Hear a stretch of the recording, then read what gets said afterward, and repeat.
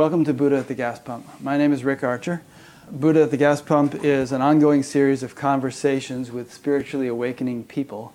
For more information or to support our efforts, please go to batgap.com, B-A-T-G-A-P, and at the end of the interview we'll be explaining more about what's there. My guest today is Barbara Marx Hubbard. Welcome, Barbara. Thank you. I've known about Barbara for a long time. Most of the people watching this show probably know about Barbara. I'm going to read a little bit of biographical information about her, and then we'll get into it. Barbara has been called the voice for conscious evolution of our time by Deepak Chopra, and is the subject of Neale Donald Walsch's book, The Mother of Invention. A prolific author of 7 books, visionary, social innovator, and educator, she is the founder of the Foundation for Conscious Evolution. Its purpose is to accelerate our conscious evolution. She's the producer and narrator of the award-winning documentary series entitled Humanity Ascending, A New Way Through Together. As a global ambassador for the Conscious Evolution movement, she partnered with the Shift Network and formed a team to co-produce the worldwide multimedia event entitled Birth 2012, co-creating a planetary shift in time on December 22nd, 2012. And that's your birthday, isn't it? The 22nd? Yes, it is. Yeah. It is. Yeah. Great. And speaking of birthdays, you'll be 85 in December, right? Yes, I will. Okay. You're an inspiration to all of us. I hope I'm half as sharp when I'm 85 as you are now. Currently, she's developing online courses with the Shift Network, and I think there's one starting this Tuesday, isn't there? Yes, it's called Co-Creators Rising, and it's a wonderful course of how do we become co-creators with people like Riane Eisler and Neale Donald Walsch and Charles Eisenstein and many brilliant people, Stephen Dinan. Great. Yeah. Well, during this interview, we'll talk about some of the stuff that'll be in that course. And this interview will probably be put online like Monday or Tuesday morning, and so it's a little bit last minute for people. But if they, let's say, don't watch it till Thursday, can they hop into the course a little late and then catch up with the one they missed? Sure, they can. Yes, indeed. Okay, great. A little bit more about you. In 1984, your name was placed in nomination for the Vice Presidency of the United States on the Democratic ticket, calling for a peace room to scan for, map, connect, and communicate what is working in America and the world. I listened to your address at the convention there. You also co-chaired a number of Soviet American citizen summits, introducing a new concept called SYNCHON to foster synergistic convergence with opposing groups. And Barbara is the co-founder of the Association for Global New Thought and the World Future Society. In other words, you are a very prolific person and have been for many, many decades. As I was listening to all these recordings in the last week, hours and hours of them, which I always do before interviews, a verse from the Rig Veda came to mind, which goes something like, Yo Jagara Tam Richa Kamyante, which means, he who is awake, the riches seek him out. And what that means, what riches means, is like the impulses of intelligence that are responsible for the emergence and governance of the universe. And it's sort of like if a person begins to wake up, those impulses of intelligence, they say to each other, hey boys, we got a hot one here. Let's give her some juice. It's true. It's really true. Yeah. I mean, your life has sort of been that story that having awoken and chosen to play an evolutionary role, you stepped into a swift-moving current and have received all sorts of wonderful support and beneficial influence from having made that choice, wouldn't you say? Mm-hmm. It's really very well put. It is a swift-moving current that I think of as the consciousness force of evolution itself. Mm-hmm. When anyone says yes to a deep inner purpose, you activate that consciousness force within you, and then it turns you on and does give you so much guidance and so many insights. It's true. Yeah. It's almost like it's just a matter of raising your hand and saying, okay, I'm willing. I'm taking the first step that's obvious to me. Keep guiding me. It's the ultimate volunteering. So let's talk about what that conscious force really is, because I'm sure we'll be alluding to it a lot during this interview. I mean, some people wouldn't even acknowledge that there is some kind of conscious force in the universe. I mean, there's a lot of people who think that the universe is a random occurrence and a mechanistic thing. The idea that there's some kind of deep intelligence governing it doesn't sit with them. So let's kind of play around that concept for a bit to lay a foundation for this talk. Well, in my understanding, two aspects of God, the creator, the source. One is eternal, one infinite. Then out of that force, obviously, starting in the first instant of the Big Bang, came brilliant creativity. Those first 3 minutes were designed such if the energy had been a bit faster or a bit slower, life could not ever have formed. In other words, it was perfectly attuned.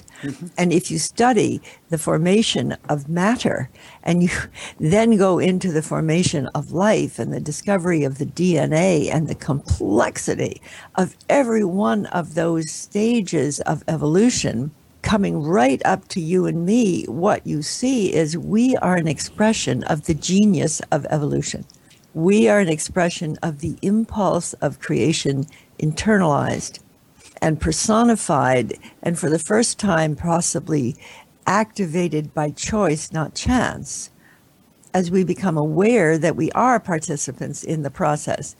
I don't think there's a good word for God in evolutionary thinking, or even spirit, because they tend to connote an earlier phase of cosmology. They do not indicate that the process of creation for 13.8 billion years is inspired by intelligence.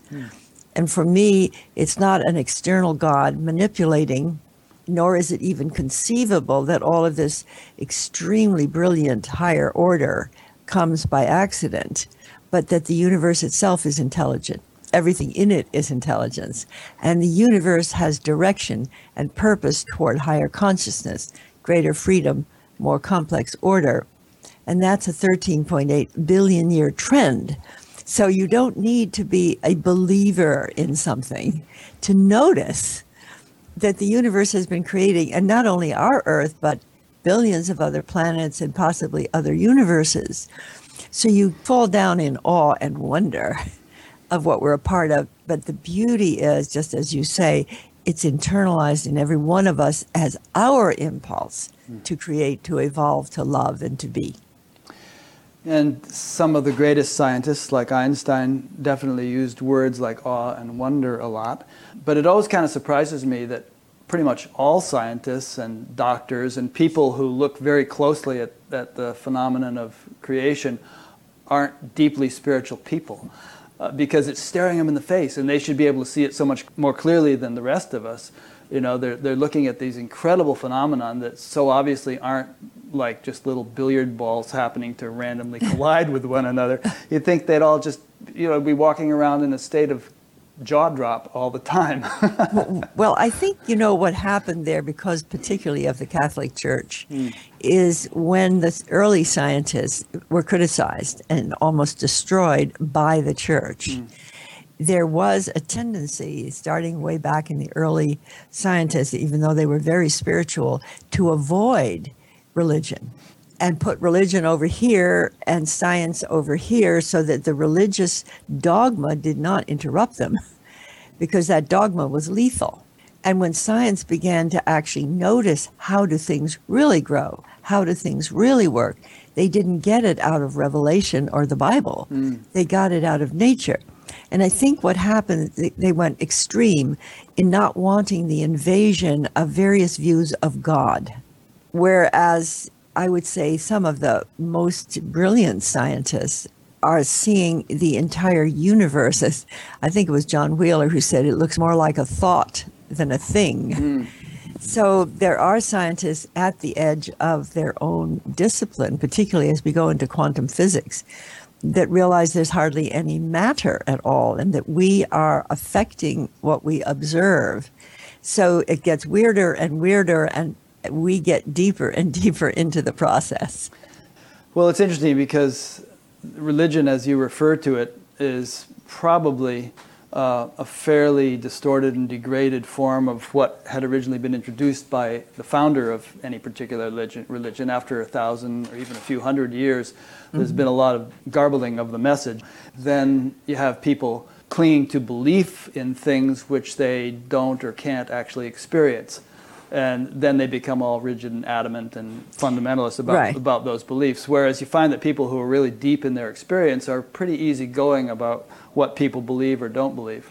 This is very true. And I also think that if you are embodying the process of creation and you are impelled to participate in it, you become a true participation person within the story itself. So you don't look at over here is the material universe and over here is science. You experience yourself as a participant in the creative universe. And then that gives you a different vantage point than either being religious or science in its old forms. Mm-hmm. You are becoming a co-creator with the process of creation. And you get to know more about it by knowing more about who you are. Yeah. So the word co-creator, you use that a lot.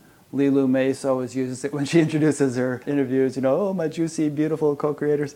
And, and it seems to be a happening term these days. So from what you just explained, I understand you to be saying that co-creator means that you're kind of a conscious participant in the creative impulse that is governing the universe and helping to foster and enliven evolutionary tendencies, rather than being a sort of an unconscious thing that's just kind of being knocked along without... Is that what you mean by co-creator? It is. I mean, I think in the deepest sense, the creative impulse of the universe is within every one of us. Mm-hmm. And co-creator feels to me like I am creating with an impulse greater than myself. Yeah. With a universal impulse that localizes in every person uniquely. Mm-hmm. But I don't consider my impulse to be just personal. And when I studied the 13.8 billion years of evolution and see there's a direction in them to higher order, more complex systems, more greater awareness, and then I realized that's the same tendency in me. I yearn for greater awareness, greater complexity, greater connectivity. And basically, I saw that the direction of the universe and my own internal direction are one. Yeah. It's a very wonderful insight. And that, yes, there have been billions of species are extinct. There have been 5 mass extinctions. And Teilhard de Chardin called the process directed chance. So it's not like it's a robotic universe controlled entirely by an intelligent force, but it seems to be a free system, directional, where there's a lot of experimentation, a lot of things that work and don't work, including us. And therefore, I would say, you might say simply, God put freedom in the system. And as we gain ever greater power of gods, we can blow up worlds, we can create worlds. We therefore have more freedom to be able to be good at this divine gift we've been given, or really disastrous, in which we could destroy our life support system.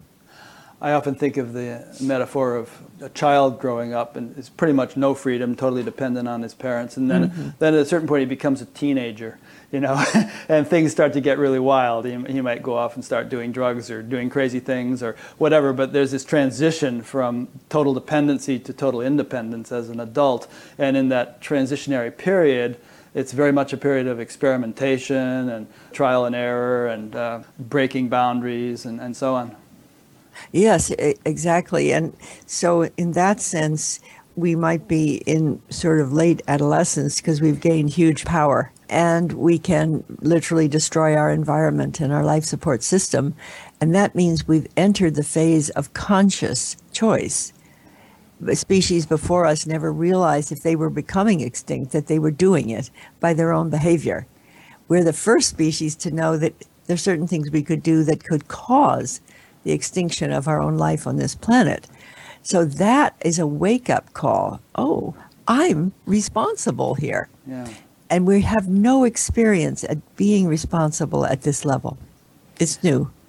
I've heard you say many times in various recordings that your first wake-up call was when you were 15 and the atomic bombs were dropped on Japan. And it awoke this question in you. Tell us what that question was. Well, the question was, what is the meaning of all this new power, science, technology, industry, the military, that's good? How come we have all this capacity, We can use it to destroy our world, which we saw with the atomic bomb. But can we use it, and what are we given it really, to evolve our world? And I thought I could find out that somebody knew, maybe the church knows or the universities know, but nobody knew the meaning and direction of civilization. Right. And this was in the mid-40s, right after the Second World War and the atomic bomb, and then heading into the environmental set of problems in the 60s and 70s. We suddenly became aware that, we are overgrowing the womb of Earth. We can't have so many babies. We can't pollute. We can't destroy. All the things we thought were good to do, we now see are destructive. So I really don't hold this human species like guilty, but rather we're growing up. And now that we know, we have to have all new systems, because the top-down models of government and global corporations and organized religions are not designed for global cooperation. To what extent do you feel that you have arrived at an answer to that, a question that dawned in you when you were 15? I think I have a response anyway, that the meaning of our new power is really inherent in connecting those of us who want to express love, creativity, and oneness in the noosphere or global brain of humanity, such that we can shift the consciousness field of Earth from fear to love, towards co-creativity, and eventually toward the birth of a universal humanity and a universal species until we become a galactic species. I think we're being born as a universal humanity, and it's a crisis of birth. It seems to me that most of the great spiritual revivals that have taken place throughout history, Buddha, Jesus, and so on, those fellows were limited to the distance they could walk around in their sandals, in a lifetime. And then they passed away, and then, in some cases nothing was even written down until a couple hundred years after they died, and then the things got handed on and generally distorted pretty quickly, at least that's one interpretation. But what we've got now is, you and I are talking to each other. I'm in Iowa, you're in California, you'll be doing this teleseminar with people all over the world. So it seems to me the communications technology that we've got is, well, you continue the thought. You know where I'm going with this. Well, the communication technology is the planet has grown a new nervous system, particularly in the last 10, 12 years with Facebook. The third largest nation in the world is in Facebook. Twitter, LinkedIn, 5 billion cell phones, internet, all of these teleseminar courses. We suddenly have a global linkage for humanity. And the thought here is that when it gets infused enough with a certain degree of consciousness, that the whole field changes. I use the analogy of a baby's nervous system. It's first born, it panics, it doesn't know it can breathe, it doesn't know it can nurse, it's hungry, all of that. And if its nervous system coordinates and it's able to breathe and nurse and move a bit, then it can relax, because it has the capacity to survive. I think the same is true for us. We don't know if we have the capacity to survive because suddenly we've hit a limit to our growth potential the way we've been going. And we have to see that there is enough that we can make it through together, that we have the resources, technology, and know-how, as Buckminster Fuller said, to make the world work if we connect and cooperate. And we do not have enough if we are separate and warring. That's really simple. You've probably heard your friend Nassim Haramein say that in a cubic centimeter of empty space at the level of the vacuum, there's more potential energy than there is in the entire expressed manifest universe. So there's tremendous energy if you get right down to the essence of things, tremendous potential, tremendous resources. Well, that's right. I mean, the 0 point energy, which is what Nassim is speaking of, is infinite. And there are devices that can tap into 0 point energy. They haven't gone to the marketplace yet, but as I understand it, they can and they will. So that's going to be a complete and radical change of our social structures and our economic system based on scarcity. So I think we're preparing for either a devolution and destruction or evolution and quantum shift. And the question I'm asking is, what can we do now, let's say the next 5-10 years, when humanity is at this choice point? What can you and I do to help us move toward a positive shift in time to save us from catastrophe? That's the drama that's going on right now. I read a quote recently from Maharishi Mahesh Yogi, whom I've heard you quote a few times, where he was saying that the spiritual revival takes place when both positivity and negativity have risen to a very high degree. Yeah. And there's this sort of contrast that takes place. And he said the positivity wants to emerge and the negativity actually wants to be relieved. And, yes. There are all these stories in like the Vedic literature and all where some demon comes and he's terrorizing the earth, and then some avatar comes and eventually kills the demon. And the moral of the story is the avatar is doing the demon a favor because he wanted to be relieved of that negative embodiment. And generally in these stories, the demon actually gets enlightened when he's killed by Krishna or Rama or whatever. Yes, yes. Yes, well, I think that the amazing thing is we are the first species on Earth to be aware of our responsibility for our own evolution. And what gives me so much hope and courage is that the direction of evolution for billions of years is towards higher consciousness, greater freedom, and a way more, greater love. So if that really is true, and we say yes to the impulse within us and join to co-create, I feel personally called to a great mission. I'll say what I think it is. The mission is to say there's a purpose in evolution towards ever greater consciousness, freedom, and order. At every crisis point, there is the possibility of the destruction of the species or the evolution of the species. My purpose is to offer an awareness that we're at the jump point, and by joining together to create that which we yearn to express, we can make the shift in time. Mm-hmm. And in my Foundation for Conscious Evolution, we're developing educational processes for people to learn social synergy, co-creation, self-evolution toward a universal human. And we would like to develop a community of pioneering souls who are deeply attracted to what's emerging. So this is not about trying to persuade people who are not attracted or who don't believe it, but there are millions of us who are attracted. And I think the most important community on this earth are pioneering souls who have a sense of what's emerging, what's creative, what's good, and want to do it and share it and connect. So the purpose is to bring forth a community of pioneering souls to participate in the quantum shift. I think there is a pretty huge community actually, and it's growing exponentially. And a lot of it is loosely affiliated. In other words, this group over here may not have any official correlation with this group over here, right. But, and some of them are more officially affiliated. But nonetheless, it's like there are all these sort of expressions, like a big fertile field where all these plants are starting to spring up. And I don't know if it's important or not for them all to be officially connected in some kind of manifest way, as long as everyone is doing their thing in their own way, huh?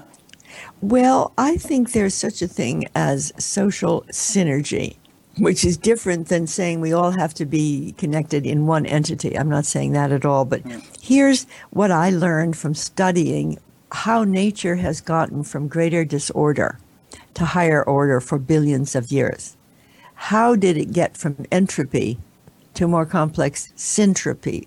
Instead of going down to disorder, it keeps going to higher order. Yeah. And so the great student of this was Ilya Prigogine in his study of dissipative structures. And here is one observation. I saw him speak once, but continue. Did you? Yeah. When a system is dysfunctional, it uses more of its energy in handling its own dysfunctionalities. You can see it now. Military, we need more military. Prisons, we need more prisons. We're doing things that, in order to solve a problem, we're in a way making it worse. Meanwhile, in that same system, innovations or mutations are cropping up everywhere. in health, education, economics, science, and technology, if you saw all those innovations and began to see them as a coherent expression of the next stage of evolution, in syntropy, at some point, there's a nonlinear, exponential interaction of innovating elements. Nonlinear, very fast, exponential, not additive, but one goes very fast, exponential interaction of breakthroughs in health, education, economics, science, and technology, the arts, the media, the health. Just imagine that by the nature of evolution connecting, because there's a tendency for that which is rising to connect with other things that are arising, not in one organization. But the fact is, we're part of one organism. Planet Earth is a living organism. The same factor that was able to coordinate you and me with 50 trillion cells each is at work coordinating us. This is my faith statement. Yeah. And that the breakthroughs and innovations and mutations in all these different fields are part of an overall pattern or design, not controlled, but emergent. And I think that one of the greatest things that I want to contribute is a structure in which to connect, in which we, people, can connect what's already created. And I call it a wheel of co-creation. And it literally is our turn on the spiral seen as a wheel, with every sector being filled with emergent, creative projects and solutions until we see a pattern of the whole. And when we see that, you'll get something very different than the President of the United States or the President of any country, because liberal democracy does not see the pattern of the whole. Interesting. In a lot of work I did in synergistic process, building large-scale wheels in auditoriums and bringing people in to different sectors to say what they want to create, what they need to create it, what they want to give. You shift the dynamics from win-lose voting to co-creation, because nobody can succeed alone. No project can succeed without help from other parts of the social body. Like if you're in education, well, you need communication, you need economics, you need environmental understanding. So actually, we're all part of a living system. This is already true, but we're put in silos by our universities and by our top-down structures. But we're not top-down, really. We're all connected. See, I think there's one more degree of awareness of this connectivity through internet and through some of the advanced means of internet. Like there's a new project called NOO-MAP, N-O-O MAP, which says that we're all a holon. We're all little whole systems, and every whole system is connected to every other whole system, not by some external force organizing us, but by the nature of evolution connecting us. And when I say that, I feel a sense of lightness and joy, because I know every one of us is part of an incredibly intelligent process.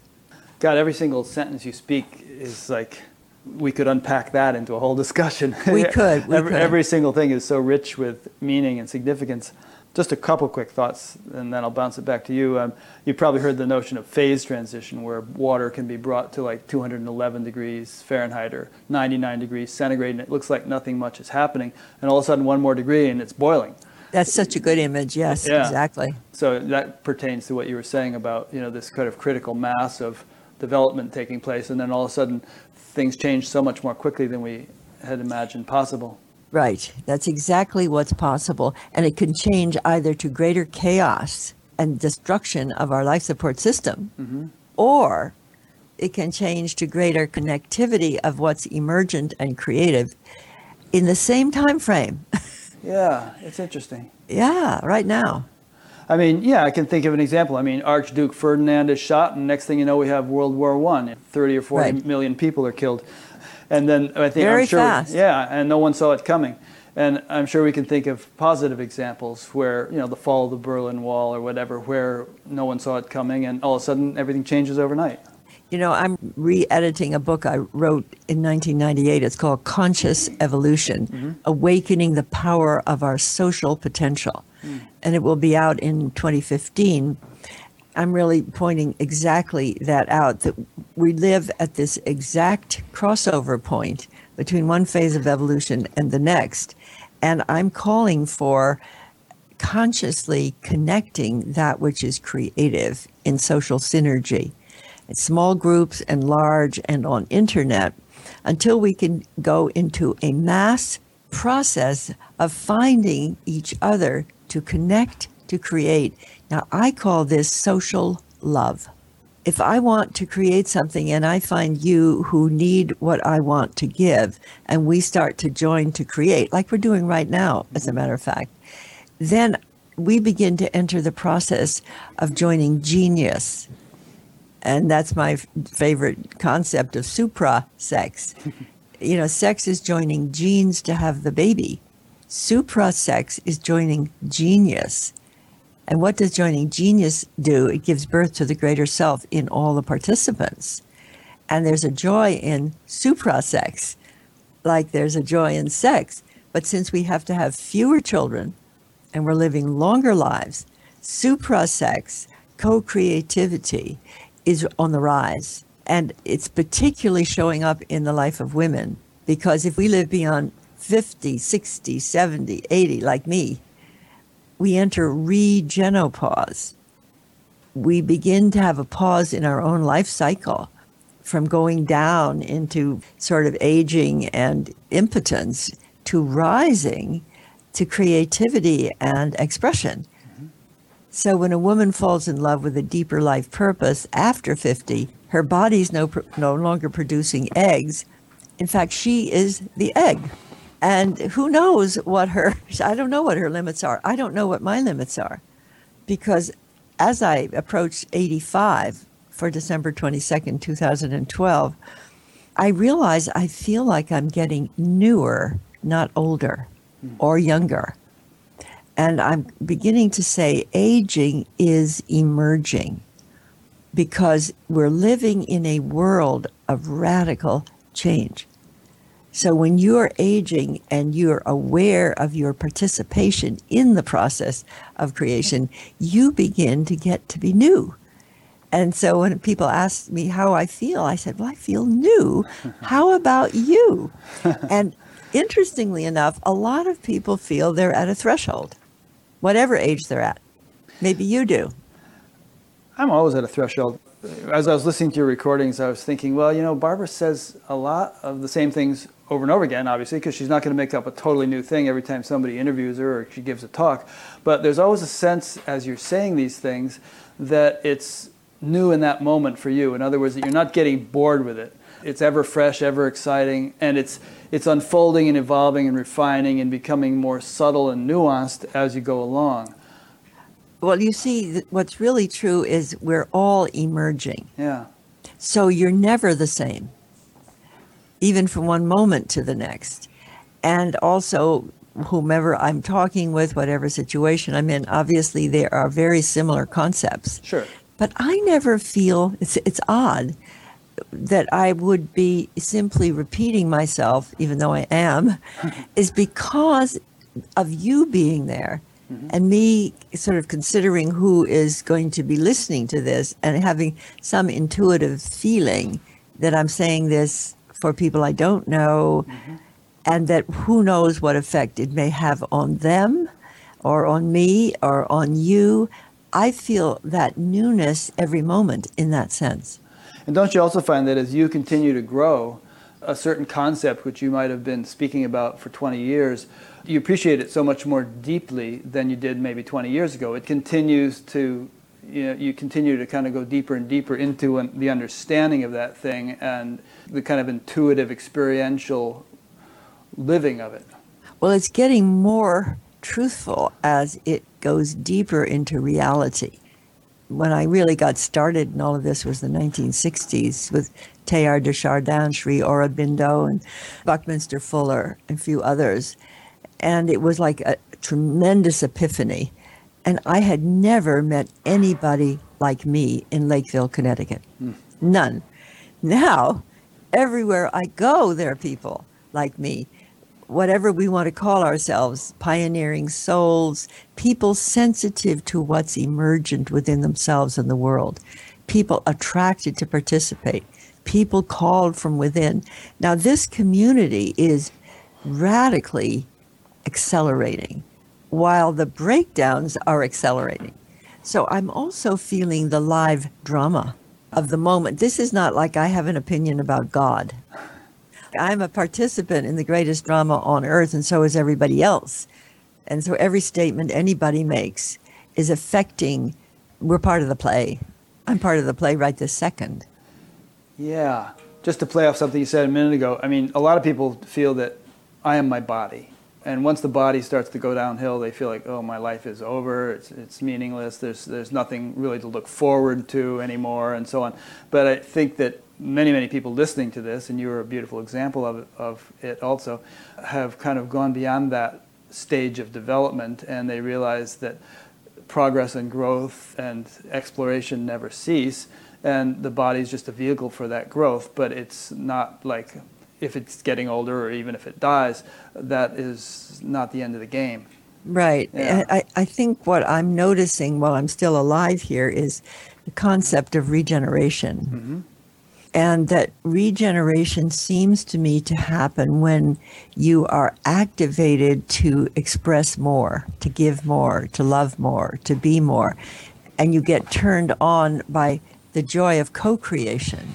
And you get suprasexually aroused or vocationally aroused because you're attracted to something and someone. That gives you a sense of vitality. I can feel it in myself. The minute I lose what I would call my direction or my impulse of expression, I will feel exhausted, and I don't care how long I live. And I'm not even concerned about it. However, when I get turned on by the impulse and co-creating with others, I seem to have no fatigue. So I'm saying to my body, okay, body, I'm affecting you by everything I feel and intend. So I am going to ask you to regenerate as long as it's necessary for me to co-create. Mm-hmm. And when it isn't, I'm very happy to go, but not until. That's what I tell my body. That's great. And I heard you say on one recording that you don't really want to be reincarnated, but you want to continue as a conscious being. And exactly what did you mean by that? In a way, it sounded to me like you were saying to an apple tree, well, I want peaches, because if reincarnation is the way the universe works, then maybe you don't have any choice in that. But what did you mean by that? Well, the model that really inspired me is the life of Jesus, mm-hmm. as contrasted, let's say, to the Dalai Lama. Mm-hmm. or Buddhism, is that Jesus, after the crucifixion, appeared as a new person in a body. Right. And said, you will do the works that I do and greater works. Now, when I read that, I feel that my choice, if you can have a metaphysical choice about life beyond this life, my metaphysical choice is to have continuity of consciousness in new bodies, yes. to participate in the evolution of the universe. Uh-huh. I do not want to return to life on this earth. That's why I don't want to be reincarnated. I want to become ever more universal, and I'm a star child. I come from the universe, and I am here to help the planet give birth to itself as a universal humanity. And whether I have continuity of consciousness through extended life until eventually we make new bodies. If you really study transhumanism, there's a huge effort going on to be able to go beyond the carbon-based body. This is not the final version of bodies. All of Western culture was inspired by Jesus, who came forth. He said, I'm going to die and rebuild this temple, mm-hmm. his body. And whatever happened there, they thought he did it, particularly Mary Magdalene. And so I believe that we are going to be new beings in new bodies that will eventually be cosmic. And reincarnation is no way to go toward that. Well, you may be right. I was sitting in a hall in New Delhi in 1980 with Maharishi Mahesh Yogi, and they were talking about physical immortality.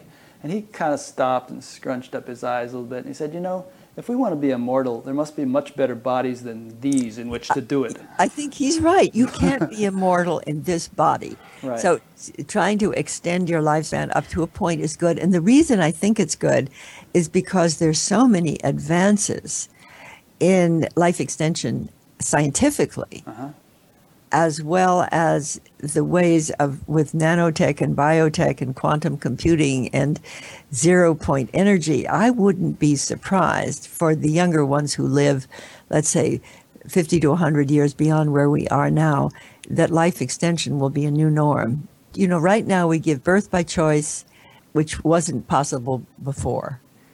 Conscious conception, conscious birth.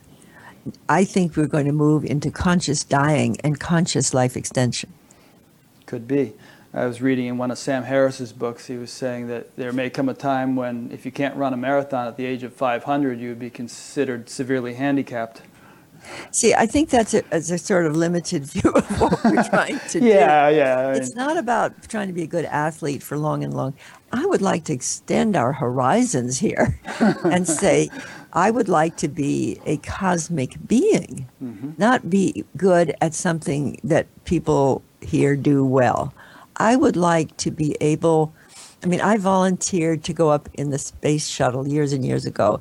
Right now, I'm volunteering to go up in the Citizens spacecraft that are beginning to, like Virgin Galactic and things. Others. I would like to go up, and here's what I'd like to do. Invite people on Earth to join with people in space to create an Earth-space mind linkage that would create a field of consciousness that would empower millions of us on Earth. So I'm volunteering to do that. Cool. Have they taken you up on it yet? Well, there's some interest. That would be great.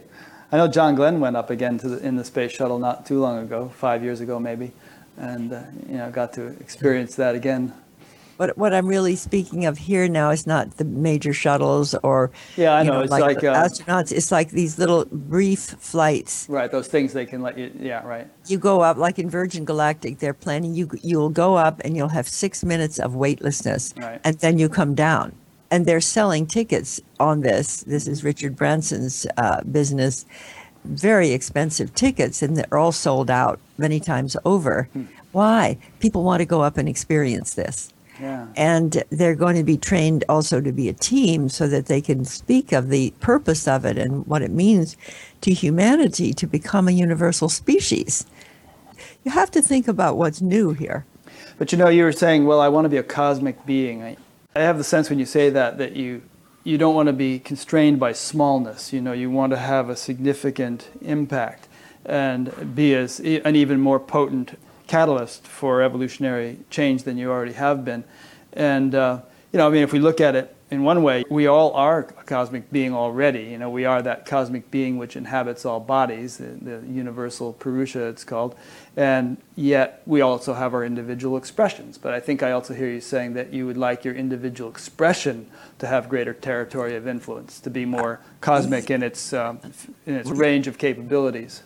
Right here on Earth, but beyond that, if you just look at the sequence from the first Australopithecus africanus as the earliest shift from the animal to the pre-human, and you imagine yourself as that, right, you would have no idea.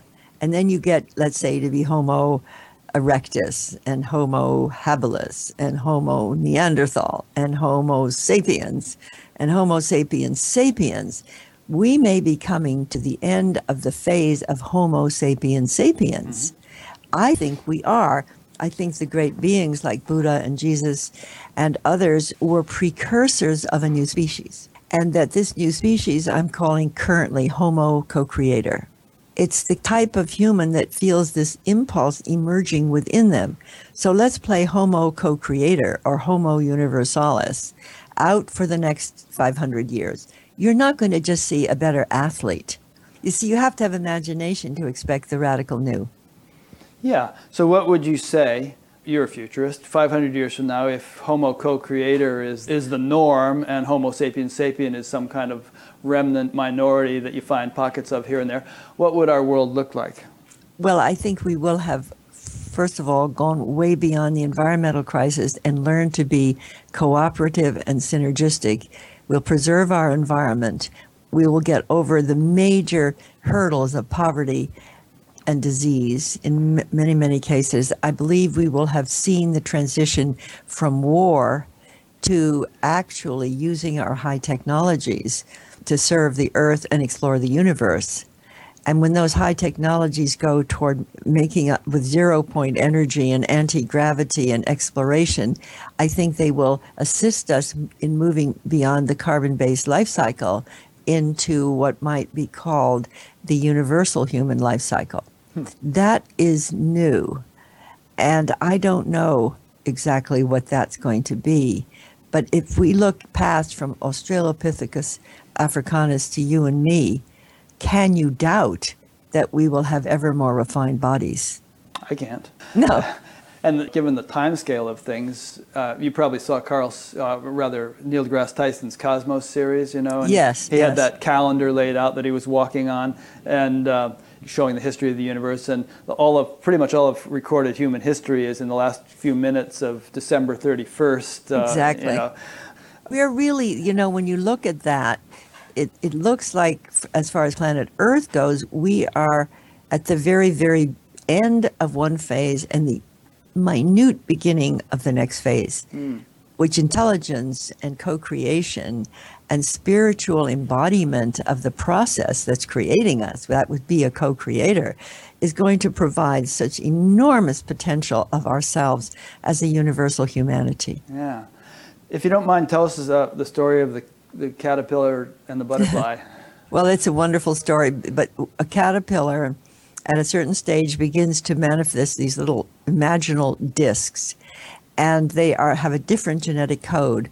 And the first thing that the caterpillar does is try to destroy them because it looks foreign to them. And it's very much like some of our leaders like Martin Luther King and John F. Kennedy and Robert Kennedy and John Lennon or Gandhi were destroyed because they were different than the caterpillar social bodies they were in. But what happens is the imaginal discs proliferate and become imaginal cells in the body of the caterpillar. Every single imaginal cell is coded with the part of the butterfly it is to build. It's never seen a butterfly, but it's coded with the antenna or the feet or the eyes or the legs. And this is a scientific understanding of the way the imaginal cells toward the end there begin to assemble and participate in building a new entity called the butterfly at some very critical point before it turns into mush. The metamorphosis occurs and the pupa opens and the wet-winged butterfly appears very suddenly, and it has a little silver thread and it hangs itself from something to dry out. It's a very, very dangerous time for the wet-winged butterfly because it can't fly.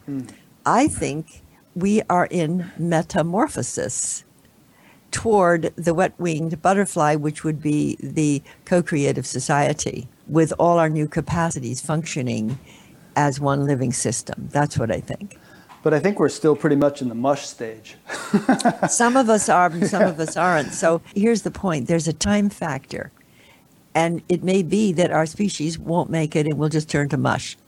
Because you see, if only a few of us are making it, and we live at a time of the life support system being destroyed, then we will really all lose our chance.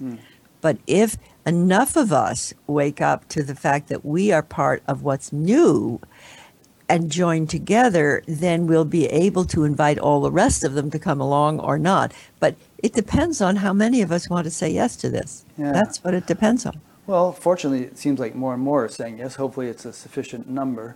I think so. We don't know because you know what? We're members of Generation 1. Nobody on Earth has been through a high-tech, overpopulating, polluting species toward the new. We don't have an elder in this. You know how you were saying earlier that there have been all these apparent experiments throughout history where species have come and gone. And, if you think about how populated the universe must be with probably trillions of inhabited planets, I don't think it's a done deal that they all go through the mush stage and become butterflies. I think probably some fail. And some get Right. hit, some planets get hit by asteroids and blown to smithereens, or the Death Star comes and gets them, or whatever, But I think we can't kind of rest on our laurels and feel like, oh, I'm meditating and this is just all going to work out for the best. I think there needs to be, as you exhibit, a sense of motivation and urgency and determination to make it happen. I also feel we're not alone in the universe, Oh, not at all. and that probably the next stage would be shared contact, not through the government or the media or the Defense Department, but just through the people. Having shared experiences, I think we have them already on the inner plane. Yeah. Millions of us are getting all kinds of guidance. But I can imagine joining in small groups and large and simply asking for direct contact. Because I think by being positive ourselves, we will attract that which is positive. So I'm all for that. And I think some are getting it, like Stephen Greer and so on. He is, yes. And I'd like to see how that could become a shared experience for enough. And this thing about not being alone in the universe, I mean, there's the one thing of extraterrestrials who might come here in ships or something, or with whom we might communicate telepathically. But there's also the thing of all the subtle realms of creation which are teeming with life, and which many people are awakening to the capacity to perceive. And I have friends who see angels and subtle beings and so on around Right. us all the time, as commonly as you and I might see people at the mall. You mentioned wanting to become a cosmic being. Well, there are cosmic beings among us helping to guide our destiny. I know that may sound esoteric for some listeners, but I really feel like that's the way creation is structured. I know I was a student of John Mack, who was the head of the Sure. Department of Psychiatry at Harvard, and he began to study abductees and said it seemed like it was real, but a different level of reality. Yeah. And he pointed out that there are different levels of physicality, like nature spirits, like they have at Findhorn, that people actually could get guidance, and then they took care of the vegetables and they grew bigger than any other vegetables. So I believe all of these dimensions of reality are coming into openness, and we probably have different attunement to different levels. And so I think this is a very encouraging element, and we don't need to relegate this to weirdness or craziness, but we need to be attuned to what feels authentic. Yeah. Because there's a lot of extraneous and extreme views out there. And I always am a little bit cautious when somebody's channeling from Venus or with absolute authority what the channel has said. Yeah. So I'm not saying it's not true, but I really feel we all need to attune to what feels accurate to us and not be under the power of any channel. I agree with you, because I think a lot of that stuff, I was just chatting with a friend recently who was married to somebody who was doing channeling. He's not married to her anymore, but he felt like, some of it was right on, but a lot of it so obviously was a matter of some subtle level of creativity in her own mind, but it just fabricating stuff. Exactly. So I think I'm going to have to leave now. Okay. So I've just enjoyed this so much. Yeah, let me make a few concluding remarks, okay? Okay. First of all, you have this course starting imminently. If people are interested in plugging into that, how can they do so? They go to evolve.org. Okay, that's easy That's enough. my website, and we'll have it up there for the next few weeks because you can come in late. It's fine. It starts September 16th, but people come in for the next few weeks. Sure. And if someone's watching this next year or whatever, you'll be doing other courses, so they can always plug into one of those. Yes, Yeah. I hope so. Okay. So some quick concluding remarks. I've been talking with Barbara Marx Hubbard. Is evolve.org the best place to find out more about you and Yes. springboard into other things? And Yes. this interview is one of an ongoing series. You're number 250, by the way. Oh, congratulations. Yeah, good for you. And so if you go to batgap.com, BATGAP, you'll find them all categorized and indexed in various ways. And you'll see other things that you can explore, chat group, and link to an audio podcast, a place to sign up to be notified by email, a donate button, and all sorts. And we continue to grow and build and diversify what we have to offer there. So thanks for listening or watching.